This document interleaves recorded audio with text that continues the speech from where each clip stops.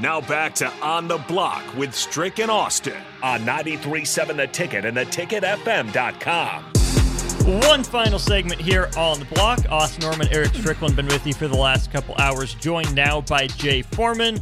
Strick, I think the question I want to throw to Jay, I want to make sure you get your thoughts in here.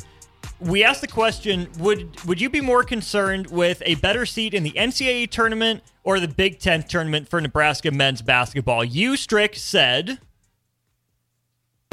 I said I would love a high seed in the Big Ten tournament. Jay, do you agree?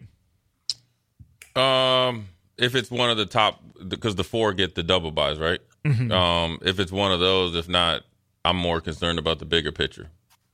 Because, look, Nebraska hasn't been to the NCAA tournament, seems like forever. It doesn't seem like forever, and that's more important because you want to worry about that seed and where you can possibly, get your first victory. And anything can happen if you get, to the round of 32 to get to the Sweet 16. That came up because as we were talking about the bubble picture for Nebraska in the last 5 games of the regular season, 2 teams that I think really inform which one you prefer, the Big Ten tournament seed or the NCAA tournament seed, are Michigan State and Wisconsin. 2 of Nebraska's better wins this season. Wisconsin's on a bit of a tailspin. Michigan State's going the other way. They're trending up. So I think if you want Nebraska to have a better seed in the Big Ten tournament, you're rooting against those 2 teams. Strick, right. You went over the tough road that Wisconsin has with what you said they have at Purdue and then Illinois left. Is that right, Strick? Yeah. So if you want Nebraska to have a better seed in the Big Ten tournament, you're rooting for those teams against Wisconsin. You're rooting against Michigan State. But I think if you're thinking big picture and you want a 9 seed instead of an 11 seed, you're okay with 5th or 6th place in the Big Ten as long as the Michigan State and Wisconsin wins keep picking up steam. Yeah, I mean it's now it's about the hard thing, and I'll throw it back to Strick after I give my comment, is you're almost like doing 2 things at once, which you're supposed to be able to do as a coaching staff, as a team. You have to focus extremely. It's almost harder to focus right now in the sense of you see the finish line in like the gold pot at the end of the rainbow, which is getting to maybe that 20-win regular season, getting a really legitimate seed in the Big Ten tournament. That's your focus, right? You got to almost hyper-focus twice as much because you can get distracted. What's the distraction? Where you're at in the Big Ten, the possibility of making the NCAA tournament, the ramifications on the program, big picture, the respect, and Nebraska's made some huge strides and actually reaching or matching the expectations and reaching it is 2 different things, right? Or having the expectations, and then reaching it. That's what's so hard right now. I want to ask Strick about that because, in football you deal with it a little bit when you're coming down the back end of the schedule. We were thinking about national championship or bust. You get there, you don't want to stub your toe or, have a bad performance, back before they had, the whole, college football playoffs. It's a hard thing to do, and it can affect your the way that you play because it's going to affect the way you prepare. So, Jay, the way that I look at it, I looked at it from the similar standpoint of view.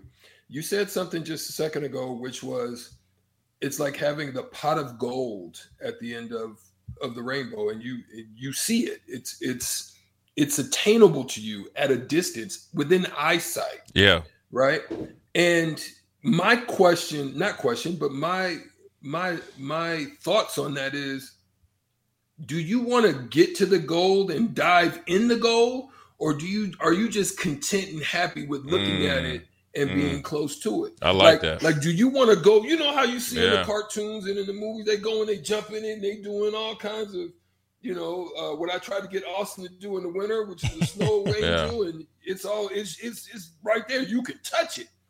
That's what I feel about what's in front of them right now, because I feel with everything and those teams that are ahead of you, if they can run off at least 4 out of 5 of these next games, which is in front of them, that goal, they can see it.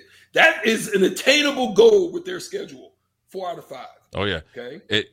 I mean, if you can run that off, now you put yourself into double bye contention. You make a run All you need is 2 more games, and you're going to play people that you've already beat or you can compete against, and you're comfortable with neutral site. Now you go on the road, knock out a couple, get to the semis at least. Right. And now you're looking at a potential 6 seed. Mm. You know what I'm saying? Now that's where I'm like, ooh, now. You like that? I think I like that. I think that's a great opportunity for them that I don't want them to miss. But I said this, Jay, and here's what I want to throw to you now because of this.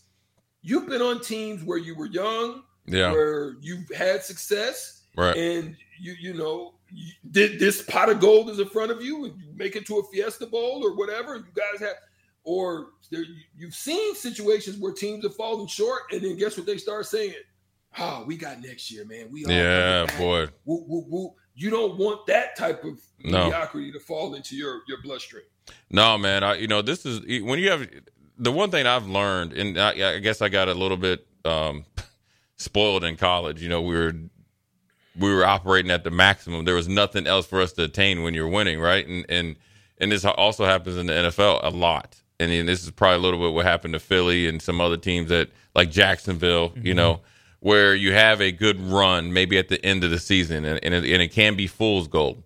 And you say, okay, well, we got it next year. We're ready. We're set up for next year. And you start planning for the future, and you don't take care of the present. And you see that. I always say that sports is a relationship. It's no different, man. You got a lot of people out there that are self-serving, and they only want to put in what they want to put in based on the condition, right? Everybody's excited when they possibly can make the NCAA tournament.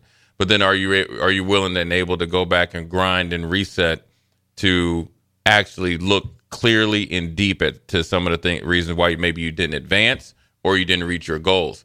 And for this team, being a little bit young and just green and experienced in postseason, don't go play any game from here on out. And Strick's right. Let's win 5 out of 5 or 4 out of 5, but let's play good basketball. But with that being said, when we get into the real deal, right, where it's win or go home, let's not show up and have any regrets. Yeah, we don't. Yeah, we've never maybe been ranked this high going into the Big Ten tournament potentially. Say they get to 4 or 5, or say a 6, right? Legit. We've beat the number 1 team in the nation, which Purdue would be the number 1 seed, so that we can beat anybody. So don't show up and play down to the negative assumptions or where people try to pull the strings back on you. You don't know anything. I always say, go play like you don't know what you don't know. Go play and lay it down and really try to make some noise, and then learn after wins and losses, and then hopefully set you up for the big tournament. Let's pause 10 seconds for station identification here at 93.7 The Ticket. This is Lincoln's home for sports talk on the FM dial. Also online at theticketfm.com. On the internet. KNTK FM Firth, 93.7 The Ticket. I want both your guys' perspective on this to finish us out here on during On the Block. It feels like there's a very fine line between believing in yourself too much and being overconfident, but also not knowing how good you are and not giving yourself enough credit, right? I think this Nebraska men's basketball team can be a little better than it showed. I don't know if it always believes in itself, given the road struggles, but you also don't want the team to get too overconfident, get cocky walking into Assembly Hall tomorrow and say, oh yeah, we got this, we're rated higher, we're rolling, we're playing good basketball right now. How do you find that balance of like humility while still being confident in yourself and what you can do as a team and a player? I mean, Strick would know. I mean, I guess it's just portable between any sport. I just think it's going to come down to leadership and also making it's no different than having like a coaching staff. I always talk about coaches around here is that you'll sink or swim based on what the assistant coaches do. So you have to just be able to keep a humble, level head with all the excitement that come around here. And that's the same thing with some of the, the guys that really get jiggy with it with the new attention are the role players or the guys that, are maybe a little bit lower down on your bench, right? Because they're getting a lot more attention. They got people at the locker room and they're getting a little bit more love maybe on campus and phone calls from family and friends. And sometimes you can maybe embellish what you've done, or not work as hard to get you to that got you to the point. So I think the biggest thing is one, leadership, two, that they're able to keep everybody in check and still be willing and wanting to be led. Because sometimes it's strict. Sometimes people make it and then they start to chill. And that's what's the worst thing you could do, because you realistically haven't done anything yet. You just got here. You feel like you have. Right. Well, it's a big goal, right? Okay. Well, then, there's the opportunity. You don't knock at the door of opportunity. You kick that bad boy open and just make something happen. So, and I'd rather say it a different way, but you don't just knock at the door. You come in there swinging and doing everything else and just worry about whatever is left on the ground afterwards. No, Austin is laughing, and I'm laughing because, Jay, you do this all the time. You come in and you say the same thing that I was just talking about, or bringing an analogy. And so I literally just said that same analogy a segment or so ago. About same opportunity. Mm-hmm. Yeah. It's like having a door crack. What you gonna do? Are you gonna walk away? Are you gonna peek in and just stay there and be stuck? Are you going to kick that thing open and walk in like you belong there? You know what I'm saying? So, yeah, it's a difference for how you assess and take advantage of opportunity. We'll get out of here. What's coming up on Old School, Jay? Man, we got the college football playoffs going to 12 games, 5 plus 7. That's huge. I'm going to give a big shout-out to Matthew Slater. He's him and Steve Tasker, and obviously Devin Hester, Hall of Fame special teams guys. But he's hanging them up after 16 seasons. That's always great. Then you got some NFL news, and then we got a lot of stuff with college basketball, dude. We got to talk about that, the handshake line. We got to talk about that, man. It's getting Tricky wild. and I did not get to that. Yeah, but we're going to talk about that, and then we're going to dive into a little bit more of Rick Pitino, because he doubled down on it. He did. Yeah. So Ante up. Yeah. So he stood on his business. So we're going to see what's it about, man. There we go, Stricky. It's been fun talking to you tomorrow, my guy.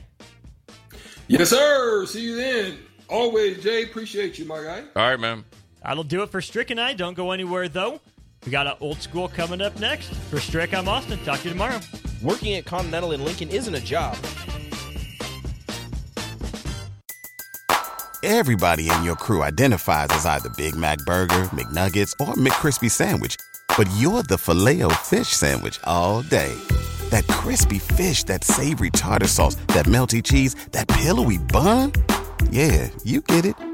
Every time. And if you love the Filet-O-Fish, right now you can catch 2 of the classics you love for just $6. Limited time only. Price and participation may vary. Cannot be combined with any other offer. Single item at regular price. Ba-da-ba-ba-ba.